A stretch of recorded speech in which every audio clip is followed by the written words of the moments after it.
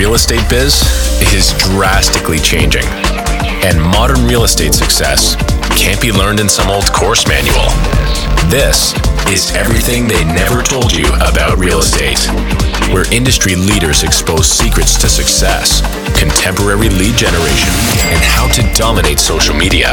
All moderated by your host, the real estate goat and queen of social media, Carrie Sauvé. Welcome. I am your host, Carrie, and I am joined by a very special guest today. He is Rob Golfi. He's the CEO and owner of the Golfi team. I'm sure everybody has heard of the Golfi team. He is the agent with his arms out in the air on every billboard, every bus that you ever pass. Hi, Rob. It's so nice to have you here today. Awesome. Thank you for having me, Carrie. It's great to be here. Thank you. So the name of the podcast is Everything They Never Told You About Real Estate. So let's dive right in.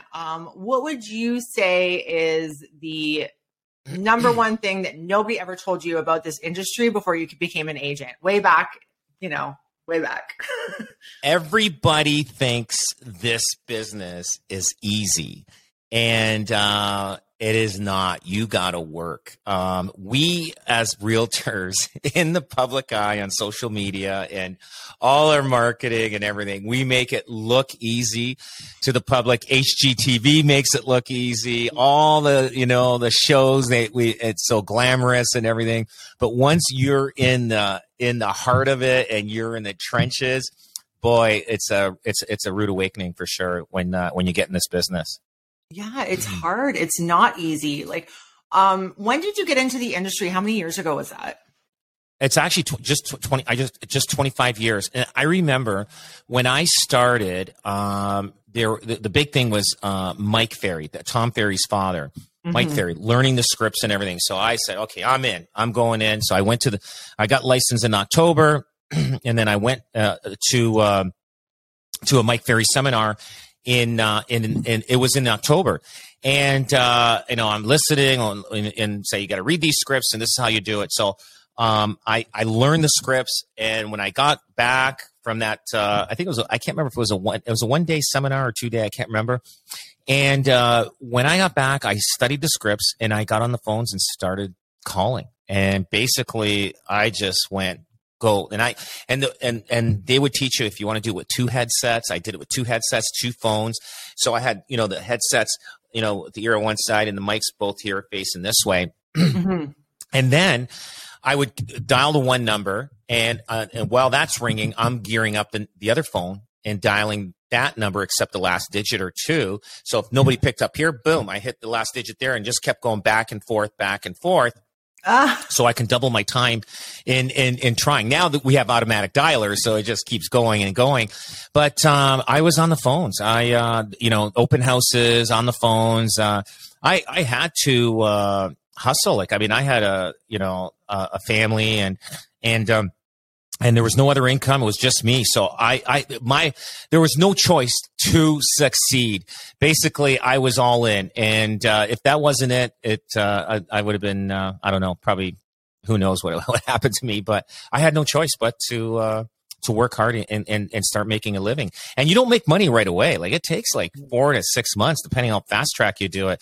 So, and you've created debt during those 4 to 6 months. So you're trying to pay off debt at the same time as you're getting your first paychecks coming in. So, but you know what? This business, it depends the harder you work, the more you're going to do. And I was just talking to a young lady, this past week, and she is an air traffic controller, and she wants to get into real estate. And I said, well, listen, quit your job when you get in.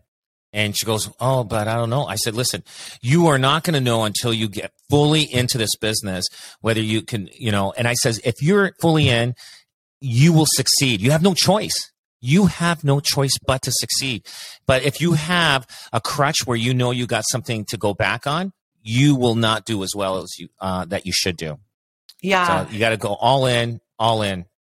Now, okay, you started in a totally different time for real estate. Things were done so differently. I can't even begin. Like, as you said, phone calls, cold calling. I'm sure you did door knocking. What do you think? Because everything's high tech now. So did you have problems adjusting yourself, or was it easy for you? What do you think about the progression of technology in real estate? I was with the progression when so when I first started, I had a flip phone, I had a pager, and I had a Palm Pilot. So basically, that's all in one now. That was the BlackBerry. What came after that was the BlackBerry. I think the Palm Pilot was made by BlackBerry. I think, I'm not sure, but that was the three things. Basically, you had them all around your belt. You look like like you're a superhero with all these little gadgets on your belt. So, but and you would get pages. You go there. The difference now and then is that would it be easier? Is it easier? I think it was easier then than it is now. And even though there's so much more, but the transition for me was as technology changed, I adapted and went along with it.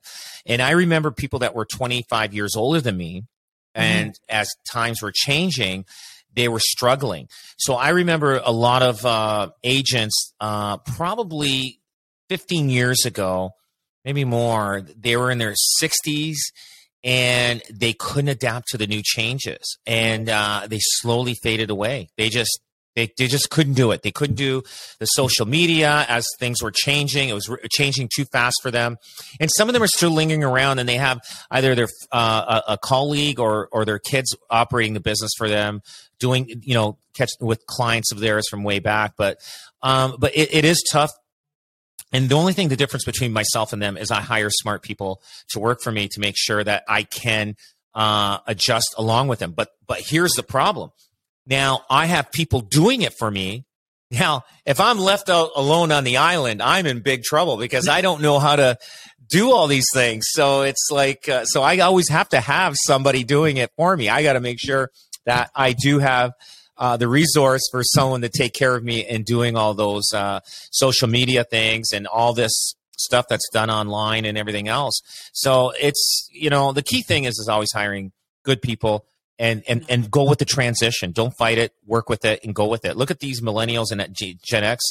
These guys, I mean, they're killing it, like out the gate. Some of them, like just as soon as they get in business, depends how good they are. Yeah. Now you said that things probably were easier back then than they are now. And I would think that would be true, because when you think about the prospecting in terms of door knocking and cold calling, the general public didn't have access online back then. So they'd be more welcoming. Right. I would think, I don't know, because I didn't work back then, but I feel like they would be more welcoming to people calling them or knocking on their door, or giving them information about the market, because they couldn't get it anywhere else unless they had an actual conversation with an agent. Now everything's so accessible. There's so many freaking agents, and these agents are struggling with the door knocking and the cold calling because it's not as easy as it used to be, right? Oh, absolutely. Back when I started, everybody answered their door. They're not like looking out the front window. They're not looking, who is this guy? What's going on? They were happy to answer the door. They're like, hey, we got company. It's like, but now, even when somebody rings my doorbell, I'm looking at my Ring phone and I'm like, who is this guy? I don't know. What's he, if I don't know him, I'm not going to answer the door. Like, I mean, it's funny how we came so antisocial when people come to our house. Like, you know what it is? We're so trained that if somebody's coming to our house, they call us. Hey, listen, I'm around the corner. I'm going to come to your house. Yeah. Nobody really just knocks on your door anymore out of the blue. It's just like anybody you personally know that is a friend or a family will not just surprise visit you. They'll say, hey, Dave, I'm in the neighborhood. I'm going to come by. Okay, no problem. And then when the doorbell rings, it's him. But now when the doorbell rings and, and there's no warning of that, you know what? You're thinking twice. And you know what? It's just people, we've gotten a totally different mentality on answering the door. And same thing even with the phone.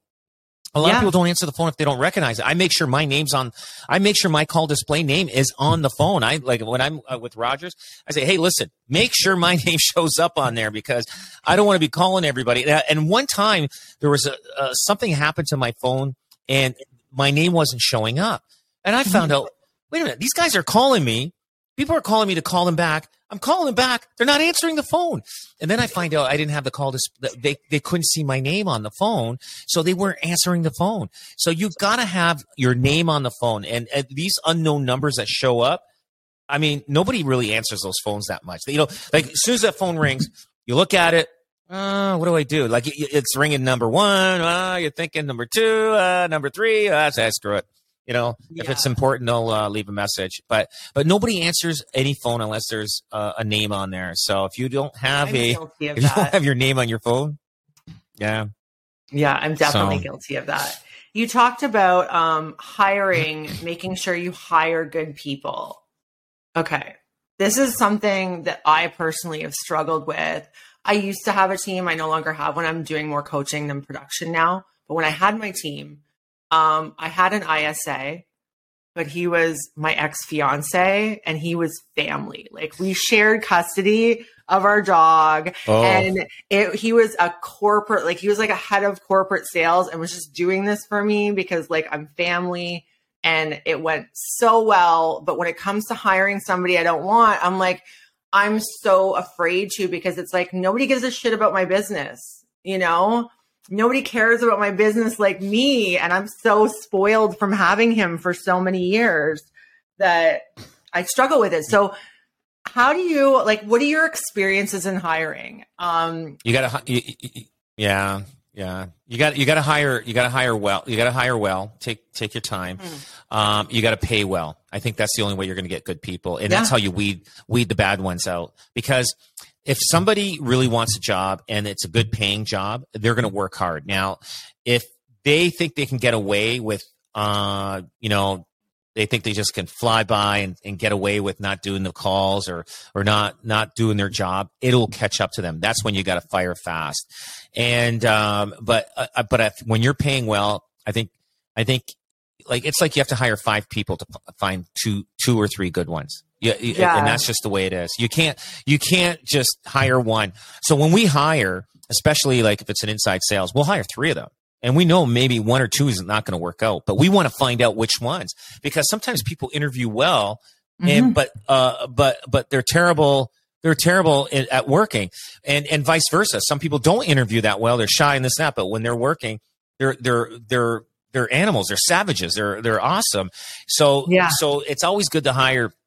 And that's the cost of doing business. You got to weed out the ones, and it's a numbers game. It's a numbers game. And you just got to hire 5 and fire 3 after that. And that's how you find out which ones. I really like that because when you think about it, they're all starting together, and there's like an element of competition as well, right? Which kind of like makes them perform, which I think is absolutely really good. Because if one person's making this many touches a day and the other one isn't, say, hey, okay, wait a minute, like why aren't you doing as much as this guy? What are you doing? Are you taking too many smoke breaks? What's going on? So and that's how you find out. That's how you find out what's going on. Yeah. How many agents do you have on your team right now? So we're right around 70 agents. Yeah, and then so during the pandemic, we ended up hiring a lot of new agents, and a lot, some of them, it's hard to find out. Again, it's like hire 5, get rid of 3. So we eliminated ones that were not eager to work, and right now, we are hiring actually talented agents that have experience in the business, that have been in business for 2 or more years. And we've got agents on our team now, they've been 10 years in the business, 5 years in the business. And so it's nice to get that talent now. Because, I mean, and we heard this even at the Buzz conference that anybody could have sold a house in the last bunch of years. It's just, the market was good, but right now you need to work at it. You gotta hustle. You gotta make the phone calls. You gotta follow up. You gotta be in touch, and that's how you're going to earn this business. The one thing we can offer is we can offer the brand. This business is tough as it is, but it's a little easier when you're with us on our team because we have a little bit of a brand out there that people recognize. So. Yeah, absolutely. People recognize it. Everybody recognizes it. My husband will call me and be like, fucking Rob Golfi. I just saw him 5 times. I've only been on the road for 20 minutes, Carrie. That's it. That's it. If you don't like me, man, you're really going to hate me. That's it. Oh my goodness. Okay. So what about, you're saying that you're looking for agents that have been in the business for at least 2 years. It must be hard to find ones that actually have the drive because, as I said, I coach. I come across so many agents that have the experience, can do the deals, but they don't want to do the freaking work, right? And how do you, like, I'm like, maybe you should go on a team, but then at the same time, I'm like, maybe a team wouldn't be good for you because they're going to force you to do everything you don't want to do for your own business. So... Yeah, I'm going to tell you, like, it's for new agents. I think going to a team if they're willing to hire you and train you, and we've got some great talent from new agents that we hired that are doing phenomenal business. Now, and those guys there, I'll tell you, the new agents when they come on our team, I mean, the way I describe it, we're like the farm team. You come to us, right? Mm-hmm. And you learn the business and you learn it fast. You learn with us in 2 to 3 years, most people don't learn in 10, 15 years. And so because we talk about every situation and negotiations and everything. So everybody learns from that experience on our team. Now, when you leave, you don't leave to go to another team from us. If you do that, it's either, there was maybe a strain in the relationship or another team has made a lot of promises and that they offering and don't deliver after they leave. And we've had a lot of people that have left us, went to other teams and regretted it. And we have the process that once you leave, you don't come back. We don't hire you back because it's the dynamics never are the same. So we did have people leave and almost begging to come back, and we said, sorry, you know what? You believed that guy's story, and guess what? It didn't come through. But now the agent that is 2 to 5 years, again, he's going to learn a lot more. We want you to learn from us and then go to the NHL. Basically, go to the pro team. So if you leave us, you should be going on your own. We want you to go on your own. We don't you should not be leaving to go to another team. If you leave us, go on your own. We have a party for you. We celebrate. We thank you for your service, and go on your own. And we appreciate that. And but you should not be leaving us to go to another team. Because we offer everything.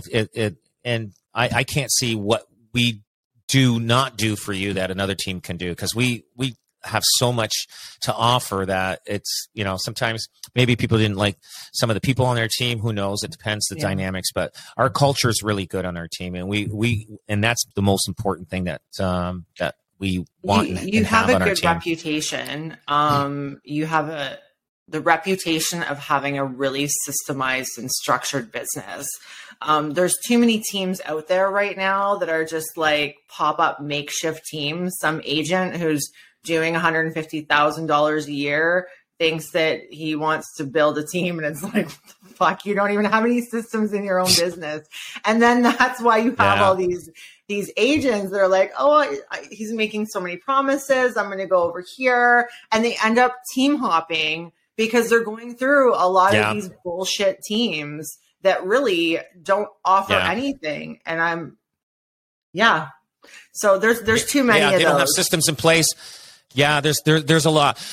They don't have systems in place or anything. And I get it. I get why they want to start a team, because you know why? They're competing. There is a lot of teams out there. There is a lot of teams, and people, the consumer, are looking for teams to sell their house. I mean, I'm not saying anything negative about individual agents that are doing it on their own. They're doing fantastic. There's a lot of them. But I'm going to tell you, the training, the conditioning that the consumer's getting out there is that the teams have everything. So now, if I was an individual agent starting out, going there, I would put down team at the end of my name just because so like, at least you could say if you don't have a team, maybe you're going to get a team down the road or whatever. You have the team at your office, whatever it is, but you're going to need to have team or group or associates or whatever on your name in the future. And I think that's going to be in 5 years or less, like, cause that's what the consumer is going to be looking for. They're going to look for, they want somebody that has systems, that has a team that can take care of them and do everything. And an individual agent, we still offer personalized service. People think that individual teams don't offer it. Each agent, one of us, are working with somebody and they're offering that individual personalized service. Now, teams, what they have is they have the power of getting you more exposure, getting you more stuff for your sale of your property or buying, because they have access to more services and things. But I think if you're an individual agent, just put down, hey, my name is Jane Smith, team, you know what I mean? And just put that on your business card, and that could make the difference of maybe an extra 2 to 5 deals a year. I'm just throwing that out there, yeah. So now you're going to see way more teams out there. Everybody, little piece of advice, yeah. Put team at the end of your name. That's it. Okay, so what do you see from all the agents on your team? Because you have so many. What do you see the biggest struggles that they're going through right now in today's market? Is it the technology? Is it social media? Is it conversion? Is it, I don't know. Tell me. You know what it is? It is conversion. The biggest struggle is they're not used to following up as much as they should. They're, you know what I mean? Like it's been easy for them, and now they really have to work. Everybody has to work in this business, no matter who you are, what team you are, or whatever. You got to hustle and you got to work it. It's a little easier with us. I'm not going to deny it than anybody else because of the brand, but you still got to hustle it. You know what? Our brand gets us to the kitchen table. Now it's up to them to do their presentation and win that client and become personalized and with that client. Like we get to the kitchen table, but now, you know, and a lot of times we don't get it. Like for instance, when we go to the kitchen table, the way I operate and a lot of the agents in our team do is that first I want to find out their motivation, right? What's their motivation? If I find out what their motivation is, okay, they want to move, they need to move. Okay, perfect. Now I tell them what I feel the value of the property is. And I said, and then I ask them, what number did you have floating around in your head? You know, let's say I say it's 900 and they say 1.1 or 1.2. And I say, you know what? I appreciate that, but what made you like, what did you see or what comparable or what gave you the idea that it's worth 1.2? And it's hard for them to come up with it because, well, that house was listed for that. No. I need to know sales. I don't need to know houses for sale because there's a lot of houses for sale that didn't sell in the past 12 months. Yeah. And I said, listen, I'll try that number for you.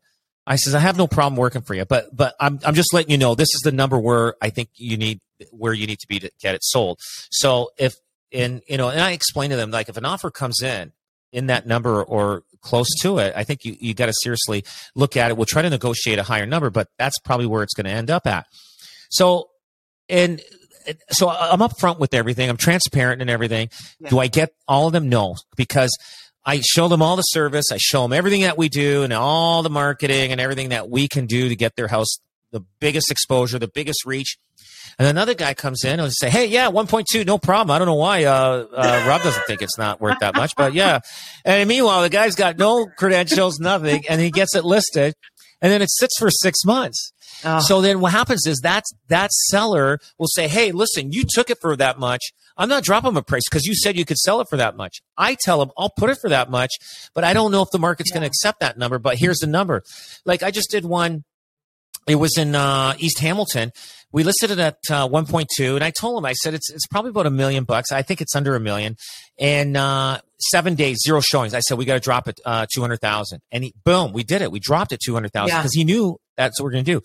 And then next week, we're probably going to drop it down another 100,000, and that's where the number is going to be. It's going to sell at that number. And now this guy bought this place for $1 million in the first quarter of 2022, put another 250 to 300,000 in renovations. So this guy's losing a lot of money on this, but he's got his money all tied up in there. He wants to do flips. He wants to do flips and everything. So he needs that money to go on to the next project. So even though he knows he's going to take a loss, and a lot of investors took losses, especially if they bought in the first quarter of last year and now they're trying to flip, they're going to take the loss. They have to accept it. That's the cost of doing business. You can't win every single deal that you do. So but as the real estate professional, that's where it comes in on us to show them, okay, how much you make per flip. This is how many you could do in the next couple of years. You're taking this much of a loss over here, but look how much you have to gain, right?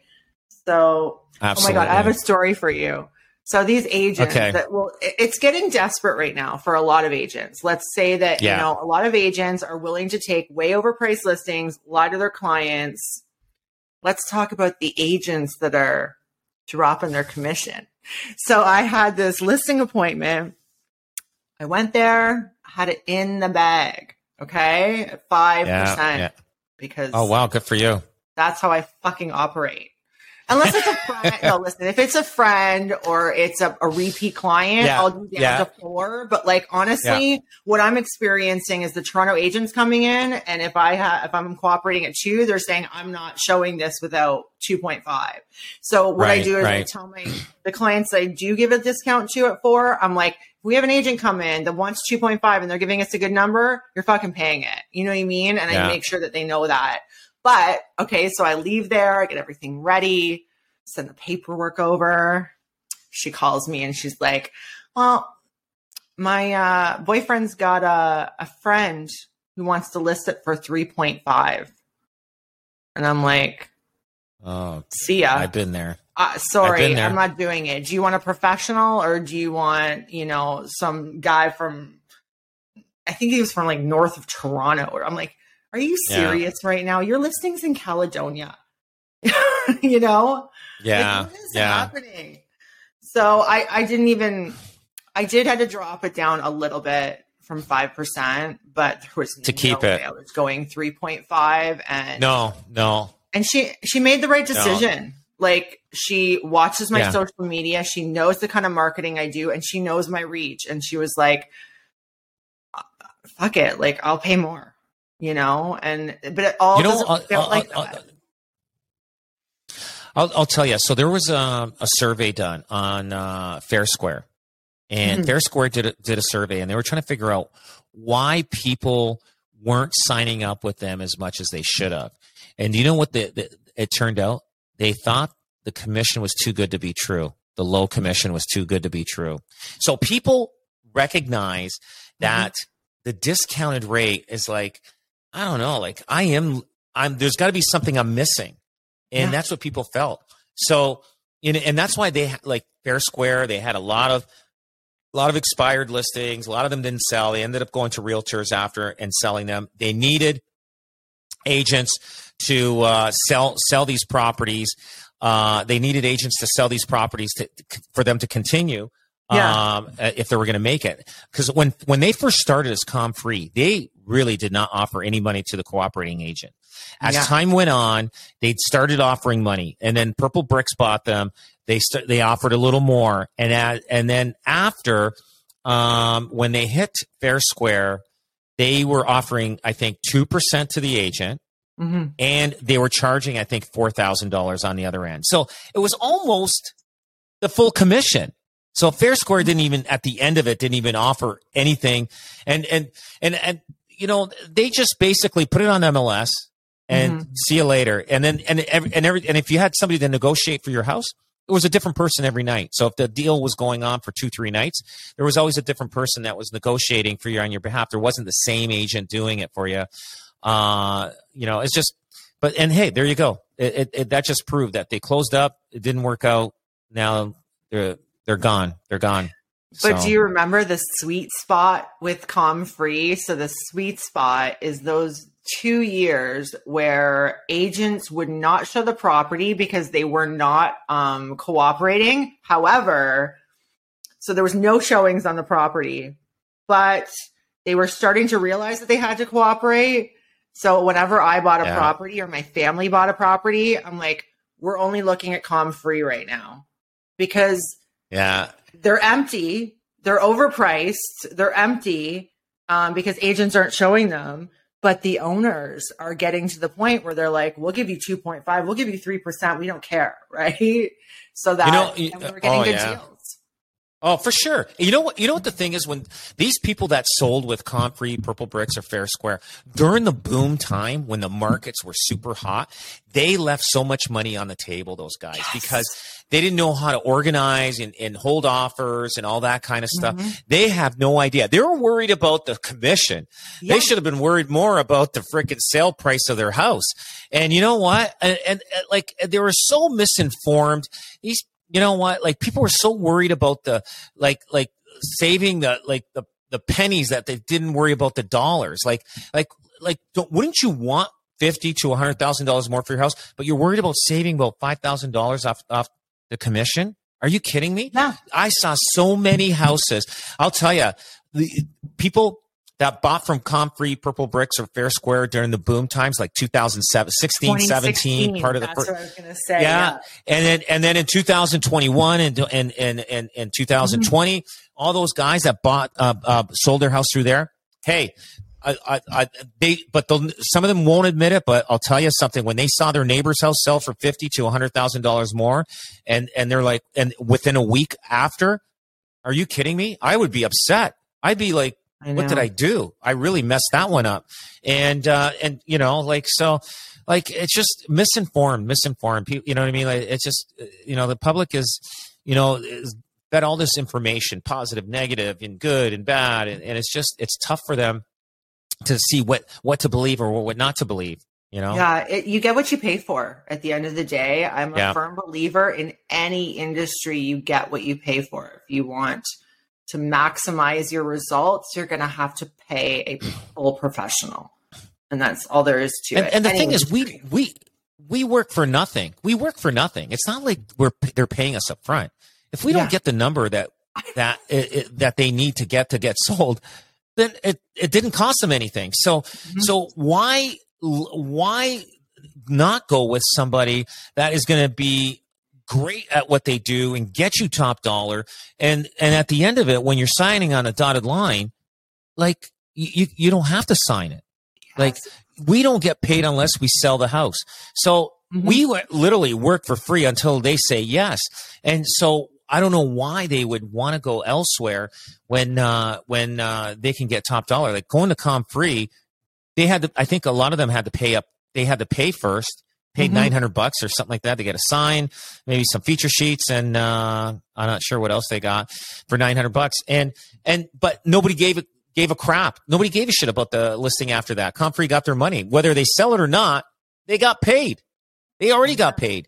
Us guys that are out there working hard and busting our asses off, we're hustling, and we don't get paid unless we make our client happy. And but they don't see that when you're sitting there at the table. Yeah, absolutely. It's so emotional for people, right? It's the residential real estate is so emotional. I feel like, because I do some commercial as well, I feel like residential is difficult because you're managing emotions, and commercial is the exact opposite, but it's also difficult, maybe even more difficult, because it's purely about numbers. Right? So it's, I know. They all have their challenges. What do you think? Actually, I had a couple questions. What do you think about Trezza and the changes that are coming? I talked to Tim Hudak yesterday at the conference, and he's going to come on here and go through the whole thing. Trezza. Yeah. I think I read it. Trezza is the... So that's Reba is going to be called Trezza now. So it's like the open bidding, the designated. Like, one of my agents called me and she said... Yes, the open bidding. I think it's just going to be something that comes in and it's going to be forgotten about. I still think people... now, the open bid, I don't think we can... we have to have permission from the client to actually show the actual bid that's happening. Am I correct? Yeah. So I don't even think it's in Ontario. I don't know if it's coming. It's coming. It was supposed to start in April, but they're behind. So we're looking past the summer. But what's going to happen is it's going to be the client's choice, the open bidding or closed bidding, how much information they want shared, whether it's just price, whether it's just conditions. Like, it's going to be all up to the client.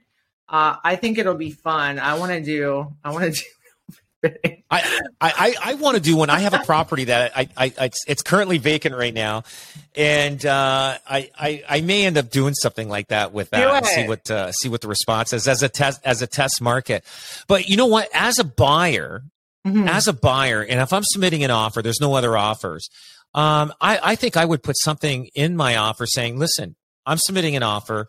I'm not, I'd like you to sign an NDA indicating that this is between you and I don't want the public to know my price or my conditions that I'm offering, what clauses I have in there. Because as a buyer, the next guy can come in and offer $1,000 more and bump that guy, and it just keeps going up.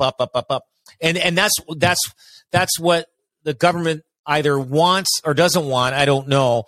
But if there's only one offer on it, I don't think it should be disclosed. Now, you want to try to generate another offer as representing a seller, as the agent representing a seller. But as a buyer agent, and as a buyer, I say, hey, I'm going to submit an offer, but I don't want it. I don't want to disclose my price to the public. I think this is you either make a decision whether you like it or not, or work with it. Yeah. As a seller, it's good to have it, because then now here's the benefit of that.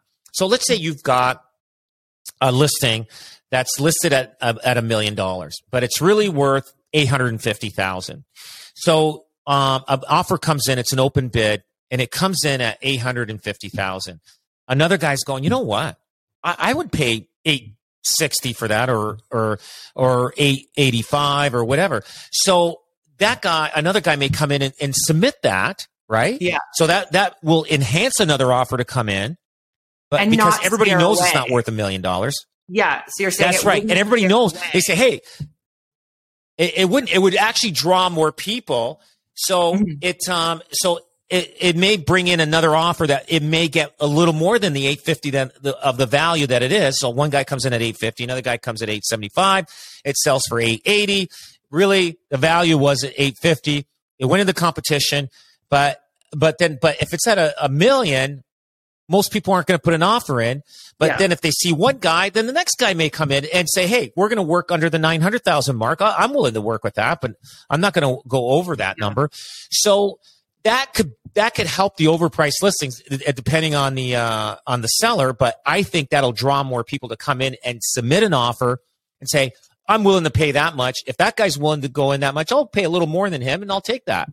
It's hard to tell. It's hard to tell which direction that the open offer system is going to go. It's hard to tell. Yeah, but on the other end, like, because I've had a couple of listings that have gone into multiple offers in the last couple of weeks, and it's only like 3 or 4 offers, and it's only a difference. The highest offer was 10,000 more than the next highest. So that would prevent that extra 10, because so it's a little sketchy, right? Like, it could be good in certain situations and it could be bad for sellers in certain situations. And buyers, like, okay, we all have those buyers when there's a bidding war, they just go into a freaking frenzy. Like, imagine as a buying agent trying to manage your out of control buyer from keeping to raise his oh my bid. God. And we know these ones too. And it's so emotional and they don't really listen to it. Or, the ones where they come back, they lost and they were like, we'll go back in and tell them I'll give them more. And it's like, too late. But what about those deals that sold? The spread between the first offer and the second offer is like 150, 200,000. Like, there's a lot of those that happened, eh? Like, you know what I mean? I feel sorry for those guys that jumped in the gun on that one. And you know what? And I'll tell you, I had a rule how I used to negotiate for clients, even myself, when I was putting offers in. I used to add $5,000 to every offer that was submitted. So, okay, Me too. there's 10 Until offers. 2021. So 10 offers. Yeah. So I go 50,000. Okay. So then I'm going to add a little more on top of that. I'm going to add, okay, maybe I'll go 65,000, instead of 50,000. And back before the GTA buyers come in this way, I went by that. And I would win all the time. Yeah. Now these GTA buyers went cuckoo and they freaking said, okay, I'm going 100 and over ask and I'm going 150. Right. That kind of threw that formula out the window. And they just kind of messed up the whole market. They basically came down into the Hamilton Niagara region and Brantford and probably Barrie, Ontario and Kitchener Water, like everywhere surrounding the GTA. And they just threw their money down like there was no end to money just kept growing on trees. That's it. And they just threw their money and crazy. Rob, that's the perfect example of out-of-town agents coming into an area that they don't freaking know and they aren't familiar with the market and allowing that to happen. Because, in the GTA, when the bidding wars were happening, before they got really bad here, they were going $200,000, $300,000 over asking. So now we've got GTA agents coming down with their buyers, and they don't need to do it, but they're bidding the same way in a different market. And that essentially was, I think, one of the something that aided the frenzy. Oh yeah, for sure.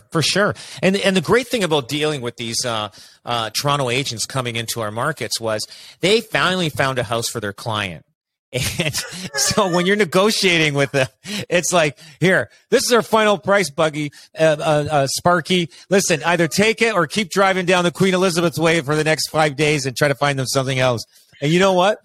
Those agents, they just said, oh boy, they took it. They pushed their clients to take these counter offers back and say, listen, this is it. Because they didn't want the deal to fall apart because they didn't want to come back down and start driving them and look and showing them properties anymore. So the consumer, I can't believe the consumer doesn't realize that.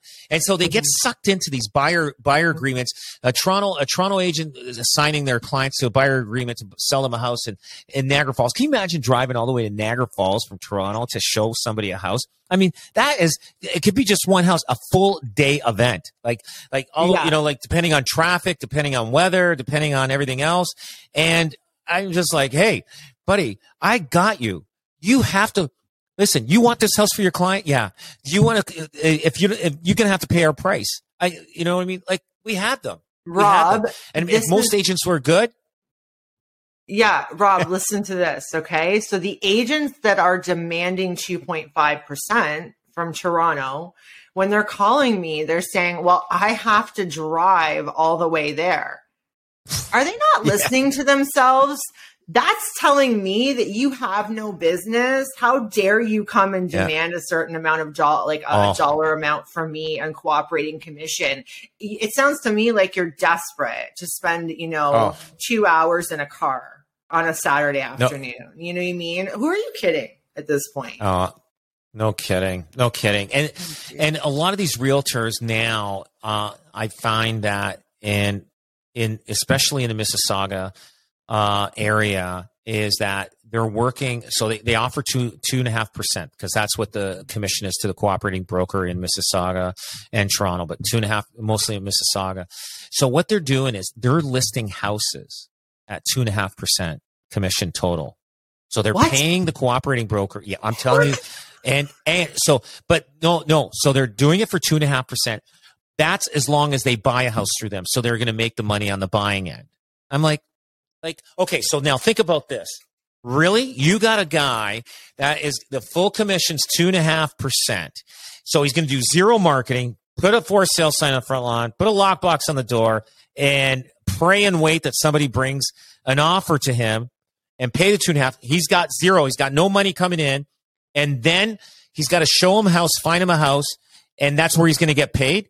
Is that how they're going to get their business? I don't know. So, and we get people coming to us and say, hey, they do that there. I says, go ahead, do it. I says, good luck with your service. I says, good luck on them negotiating. You think they care about how much you get for your house? They're going to push you to take the best, the first offer that comes in, and they're not going to work hard for you. You know what? They don't see that. They don't see it. And this is the biggest investment of their life. And they're just letting shoemakers deal with it. It's frustrating. And you know what? In BC, they don't allow part-time agents. They should do that here. They should do that here. Eliminate 40%, 50% of the agents off the board. Boom. I'll pay a little more money for my fees for that, but get rid of them. Get rid of them because they're making the industry bad. Yeah. You know? What about Airbnb with all these new laws coming in, the new restrictions? I personally was thinking about Airbnb being my primary residence, so I did a little digging into it at the city. It sounds a lot worse than it is. Like the girl that I spoke to at the city is like, "Oh, you're fine as long as your driver's license is there, and we're just going to give you a license, and that's not even going to come into effect for months from now." And it was lovely, right? But it's got everybody kind of panicked. All these corps. I have a couple clients that, have a group of Airbnbs under the corp, and they're like, sell everything and move me to Kitchener, So that's what they want to do. I know. You know what? I've always said this, and I'll say it again. When you're buying an investment property, buy it based on what income you can get for a long-term tenant. Now, if you want to Airbnb it, that's fine. Do it, but don't solely go by the Airbnb rental income, the potential that you can make, because they change laws all the time and they'll put you out of business. And look what's happening. So people that bought properties and now they may say, okay, you know what? I don't want the hassles of this Airbnb anymore with the city or anything like that. I'm going to rent the house out for $2,000 a month or or $3,000 a month. And yeah, they were probably getting $5,000-$6,000 a month through Airbnb, but now that those days are going to be gone. So if they can rent it out and everything covers as a long-term rental, they're fine. They're fine. And I always said, if you're going to buy a property for Airbnb, make sure that the long-term rental income, the potential income that you can get, can cover that. And if you got that, you are solid. And look what happened. I mean, governments change and municipality change laws all the time. And you know what? And I don't know where they're getting squeezed from. The hotel industry, it's hard to tell, but it was a good concept. The LTV, but it'll always be there. That's it. And it'll always be there. It'll always be there. And it did eliminate a lot of tenants. And people don't want the hassles of these long-term tenants not paying their rent, right? So they say, hey, let's go Airbnb way. Like, you know what I mean? If the landlord-tenant board was a little bit better in dealing with situations, then you know what? Maybe people will get in the business of buying a rental property and renting it out for long term. But you know what? When a guy can get away with not paying rent for 6 months to a year, you think people want to get involved with that? Like, yeah, like it's insane, and I can't believe the government is even allowing that to happen to people. Yeah. But they're okay with people not paying the rent. But you know what? Yeah. That's stealing, and they're letting them steal. That. Yes, exactly. Yeah, I did a whole. I like the old days. Oh, sorry. Go ahead. The old days, you just go up to the old days when you were collecting. They didn't have the rent. You grab them by the shirt and say, "Hey, pay it." Now it's anyway. Those days are gone. Those days are gone. Right. Depending on the tenant. No. Yeah. I have very strong feelings about our government's shortcomings to protect the small landlord and the LTV broken system. I have very strong feelings about it. I am a landlord myself. It is fucking awful.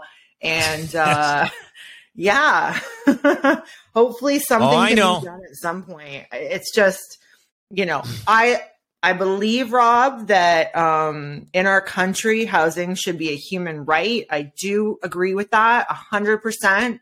However, it should not fall on the backs of the small landlords with their investment properties that are invested in for retirement. It should, the government needs to step up and provide more housing. Absolutely. And yeah, no, and the small landlord's getting beat up, and sometimes the guy wants to start first time landlord, and he has the worst experience that anybody could ever have, and he just happens to be the unlucky one, and he's dealing with it. I have my son; he bought his first investment property, and he had a bad tenant, and it was about, I think, 4 to 6 months, it was a tough one. Like, yes, he is lucky, and but I'll tell you, like, but that was his first experience, and his first investment property that he purchased, and his first experience with a tenant, that gave first and last month's rent and then didn't want to pay the rest, and then the mother moves in, and then the daughter moves out, and it was just a disaster. And sometimes, you know what? These people, karma always is a bitch. You know what I mean? They'll get theirs eventually. And you know what? They're going to cross the wrong person. And when they cross that wrong person, and that's when that's when the payback happens. But it's not going to happen for my son or me, but somebody else they're going to cross the wrong person. And they deserve it, whatever happens, if it's in a bad way, because they treated a lot of other people badly. Yeah. And Rob, like, let's be honest, because of the backup is now over a year, even to get a hearing. So you're looking at 1.5 years for a legal eviction. It's getting to the point where, as a landlord, if you have somebody not paying, you're looking at the $30,000 to $50,000 fine, and possibly losing more money in 1.5 years on your mortgage and losing your house. We're going to see a lot more of illegal evictions because it makes sense money-wise. It makes more sense that way. Yeah, hit me with a $30,000 fine. If I don't get them out, I'm going to it's cheaper to take the fine. So fuck off. Yeah, cheaper to take the fine than wait frickin' 18 months for the landlord tenant board to come to the hearing. And then if you have one little mistake made, like you've missed a comma on their name or something like that, this is not the right person. Like, really, give me a break. Come on. You know what I mean? That's so stupid. But like, it's just crazy. You know the best way how you get rid of these tenants? When they're out for dinner one night, you go in, you get a crew of 20 guys, and you go and move all their shit out, move another tenant in, and say, sorry, I can't kick this tenant out. This is a new tenant I got here. Now let them take you to the landlord tenant board. That's the way you do it. Right. You gotta play. That's it. I just got this tenant. I thought you were moving out. I says, I didn't move you out. Like, you know what I mean? Just get the crew in and get them out. You can empty a house out in half an hour. That's it. And then let them call the police. I wonder if that would work for me. I'm like a girl. I show up in like a little skirt and like a nice little blouse, and I'm like, I thought he left. Yeah, exactly. Say, hey, these tenants, they moved in. I thought these guys said they were moving out, and I saw them moving their stuff out, so I told these tenants to move in. And I can't kick these guys out. I got a lease with them. So take me to the landlord tenant board 18 months later. So you didn't know when a tenant is illegally evicted, they get a hearing within 2 to 3 months. Oh, of course. Why not? Of course they get the privilege. Why not? Nothing, what else is new? You can't win. Eh? That's the way this world is made of. That's all. So let's shift away from the bad part of our market to the good part of our market. Like, what are you seeing right now this week in Hamilton and Niagara? So the market spiked in February, and I knew that was going to happen. I told everybody, get your house on the market for February, because it did spike. It started spiking. The activity started really happening the last week of January, and it happened right through the whole month of February. It was fantastic. And then part of March, it was good, but then it really quietened down after. And then so I printed out the numbers, and the average sale price did come down in March from February. Sales were up in March than it was in February, but the average price came down a bit. It's still higher than it was in January. And but I think we're going to see a lot of little spikes throughout the year. And it's hard to tell, but I like, Deloitte said that at the third quarter of this year, they think there's going to be a spike. I think we're going to get different spikes through, maybe every third month or every second month. You're going to see, but it's going to average out. It's not going to be like crazy like it was in 2021 and in the first quarter of 22. But it's going to move along, and people are just going to come into the market and leave the market. I think who's going to struggle here is people are not going to be looking for new homes because they don't want to wait a year for that home to be built because they don't know what the interest rates are going to be in a year. They don't want to get involved in a contract with a builder, saying, hey, well, listen, if construction costs go up, you're going to have to pay the premium. You have to pay more for that, and say, hey, wait a minute, I want to buy this house today. I want the price today, but I want the interest rate within the next 120 days. So if you can't do it, then go on. I think builders today, they're going to have to build a lot of spec homes if they want them sold, because people I think are afraid to wait a year. A lot of condo people got stuck. Look at the one in Grimsby that people are just moving in starting April, where a lot of people can't afford them because the interest rates. Now, there was a lot of delay on that building because of COVID, because of strikes with unions and everything else. So they got put behind 2 years. Now, can you imagine if that closed? Those condos closed 2 years ago. Chances are that they would have had it at a better interest rate. You know what I mean? They got good prices, but a lot of them can't close. The interest rates are too high, so a lot of them are trying to assign the sale. Yeah. So, but yeah, no, I think the market. But here's my prediction, and you can keep this. We're going to experience a huge bubble happening in 2026. It's going to start happening, and the peak is going to happen in the first quarter of 2027. And then we're going to have again the same. What happened in 2021 and 22 is going to happen in 2026 and 27. Identical market. So now is the time for the consumer to buy. Like I got to tell you, everybody's wages are up a lot higher than they were 2 years ago. Yes, consumer goods are up, gas is up, groceries are up, and everything. I get it, but we have a shortage of homes in this country. We have a shortage of labor in this country, and we have a shortage of everything.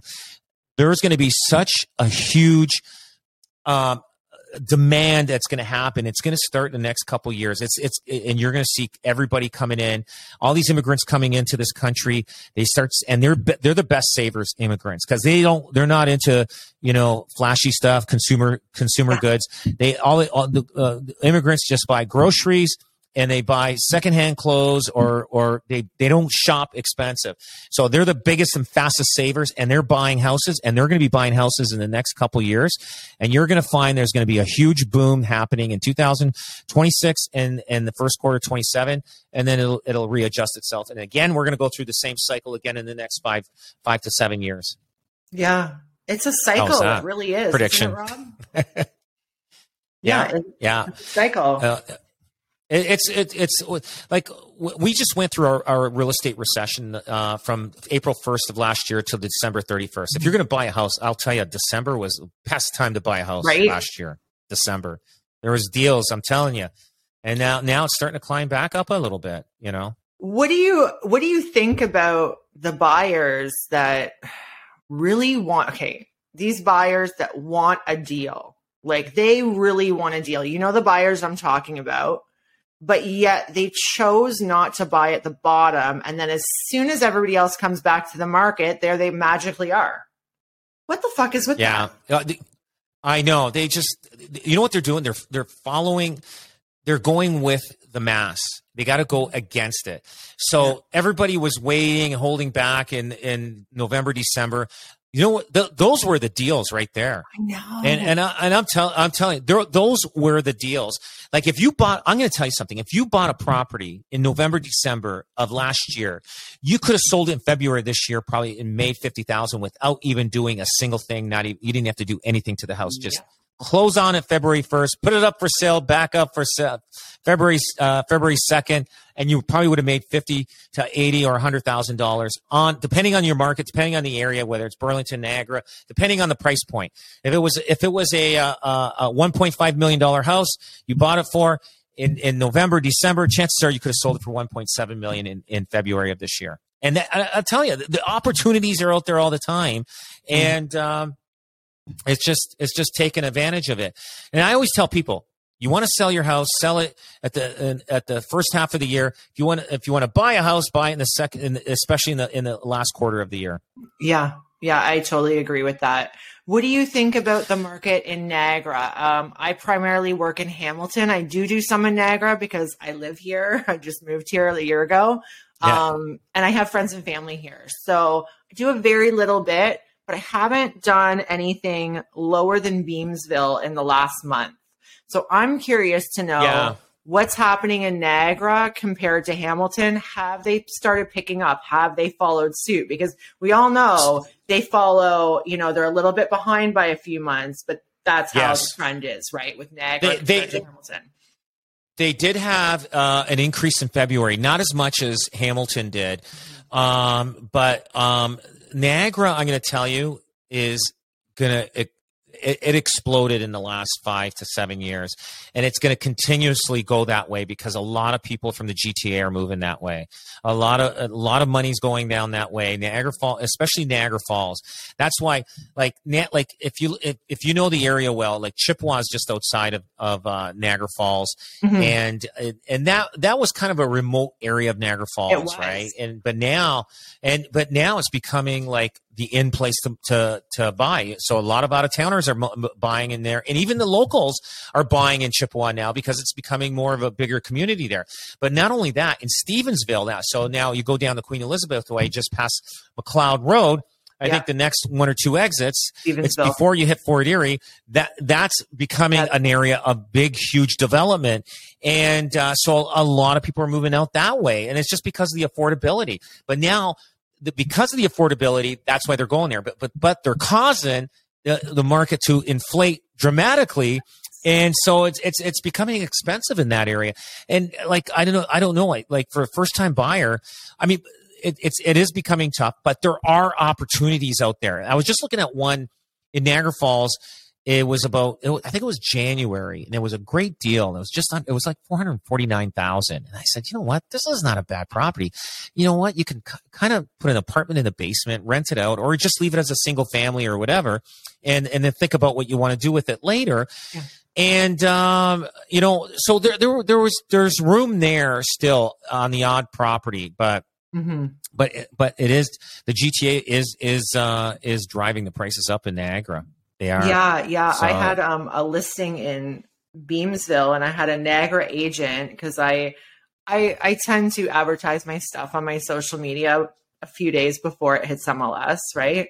And I had a Niagara agent bring me an offer for $200,000 under, and I'm like, girl, I go, you understand there's bidding wars happening in Hamilton, and I'm priced pretty low. Like, I'm going to have multiples on this house. But you know what? That's how different, because Niagara hadn't picked up like Hamilton had yet. That's right. And I just said to her, I said, I like you. You're a great agent. I'm giving you the insider tip. It's coming for Niagara. Get your buyers ready. Yeah. Educate them that this shit isn't going to fly anymore. Right? That's usually they're about a month or two behind. Niagara's usually a month or two behind. It's kind of the wave from Toronto. The wave. It's like a wave. It comes from Toronto. It goes into the Burlington, Hamilton, and then it rides right into the Niagara Peninsula. Absolutely. So, Rob, one last question for you. For an agent that might be struggling in the market today, do you have any advice for them? So, if you're an agent struggling in this market, get out and do open houses. That's the only best way you're going to get buyers right now. Build your business that way. I'll tell you, there's so many lead generating systems out there. You can get leads anywhere. It's just converting them. But I think if you're at an open house and they see you and they like you, they will work with you. And you know what? I have people that called me up after 10, 15, 20 years. I did open houses like 10, 20, 15 years ago. They call me up now and remember me doing the open house.